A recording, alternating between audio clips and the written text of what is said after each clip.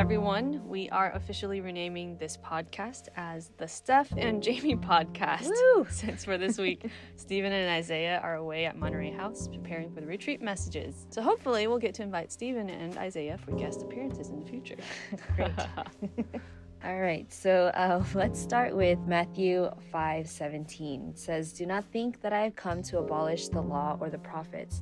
I have not come to abolish them, but to fulfill them." So one quick note about what Jesus says here. It could have seemed to the people of his day that Jesus was opposed to the Pharisees and their rule-abiding, since he called them whitewashed tombs, and he seemed to contradict these Sabbath laws they set up as the religious figures of the time. So things like he would pluck grain, heal people on the day of rest. But Jesus wants to correct their misunderstanding.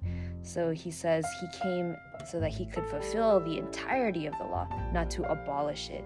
And in verse 19, he actually warns against relaxing the commandments. So that's not what he's trying to do. And as we see in verse 20, he acknowledges actually that the scribes and the Pharisees live these righteous looking lives. But he goes further to say that people need to be more righteous than them if they want to enter the kingdom of heaven. So the commentary in our Bible, or in our DT books, notes that the Pharisees would have been the ones most qualified to enter the kingdom of heaven. So for people to hear that Jesus says we need to be more righteous than them would have felt like an impossibly high standard. But through this passage, we'll see that the righteousness Jesus is talking about has to do with the heart behind the law, not simply obeying the laws themselves. So as I thought about this was challenging for me, because as a full-time worker of the church, I can be just like these Pharisees. My whole life is about serving God. It can be very external, very visible, and literally it's what I do for a living. And so when seriously, it's what we do. So when I think about what I do, when I receive feedback for things I could have done better or some way in which I messed up, it can feel like I'm being held to an impossibly high standard. Isn't what I've done enough? I haven't murdered anyone, but it feels like I need to be more righteous than even the Pharisees in my whole life. But my whole life already has been dedicated to God. And so for you guys, as you think about the way you live as a staff or a student, if you're serving in some way, or even just trying to do DTs, to love your friends, come to Bible study, Sunday service, and you look at the commandments and you say, look, see, I don't murder, I don't commit adultery, I'm even nice to my friends who are annoying. Jesus says it's not enough that we would do all these right things, but it's about what's going on inside my heart. And he addresses that through the examples in this long passage. So one observation I made is that Jesus repeats this phrase over and over again. He says, "You have heard that it was said to those of old." The verses are 21, 27, 31, 33, 38, and 45.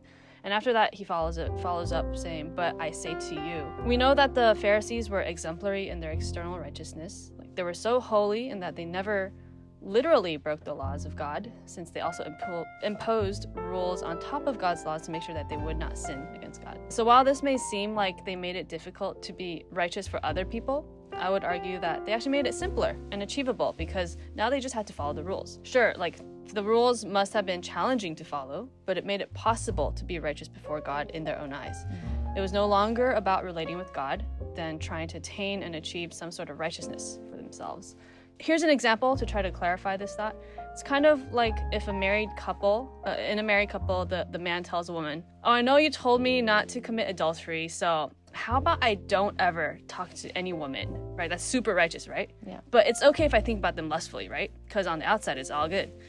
You can see how wrong that is, right? Even though on the outside, the guy is really righteous, in his heart, he is unrighteously lustful. Whereas I think what Jesus is suggesting here in these verses, as he says, "But I say to you," is that it is impossible to be righteous on our own. For example, in verse 22, he says, "But I say to you that everyone who is angry with his brother will be liable to judgment." Is there a single person who has never gotten angry at another person? I don't think so. That's crazy. But that was the point of the law. It was to show us our sin. Paul writes in Romans 3:20, "For by the works of the law, no human being will be justified in his sight, since through the law comes knowledge of sin." So this is where the Pharisees got it wrong. They thought that through the law they could be deemed righteous. But the version of the law that they were following was the one that was taken in its most literal sense, therefore making it possible, they made it possible to achieve that law, right? Jesus had to teach them again and again. But I say to you that, and for each of these topics, he teaches them the real heart behind the law, that we are sinful beyond repair, and we need Jesus to fulfill the law in our place. It's meant to reflect and expose the sinful heart inside all of us that is unable to perfectly follow all of God's commandments.